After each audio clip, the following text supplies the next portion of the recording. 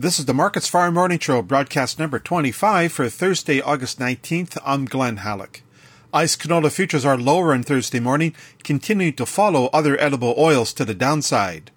The November canola contract loses $11.30 at $8.9350 per ton. The January contract also drops $11.30 at $8.7920 per ton. There are significant declines in Chicago soybeans and soy oil, along with moderate losses in soy meal, as well as Malaysian palm oil and European rapeseed.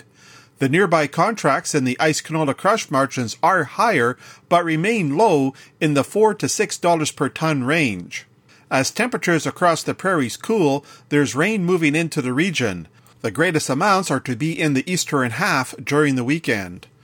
The uncertainty over this year's canola crop and ever-tightening supplies are tempering further declines.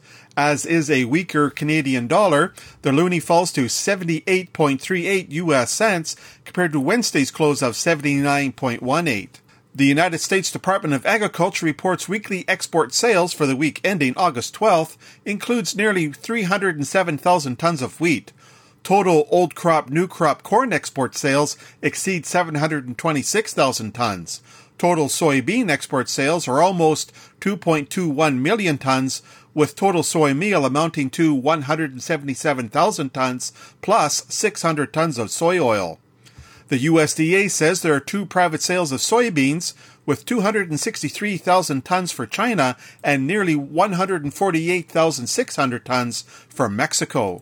The Pro Farmer Crop Tour estimates corn yields in Illinois to be 196.2 bushels per acre and 192.5 in western Iowa. The tour also reports soybean pod counts in both states are better than they were a year ago. The tour wraps up today in Iowa and Minnesota.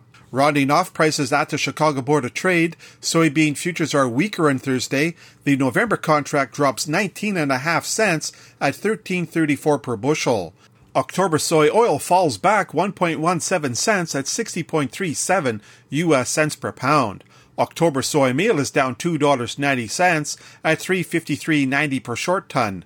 Corn futures are lower on Thursday. The December contract loses 6 cents at $5.59 per bushel.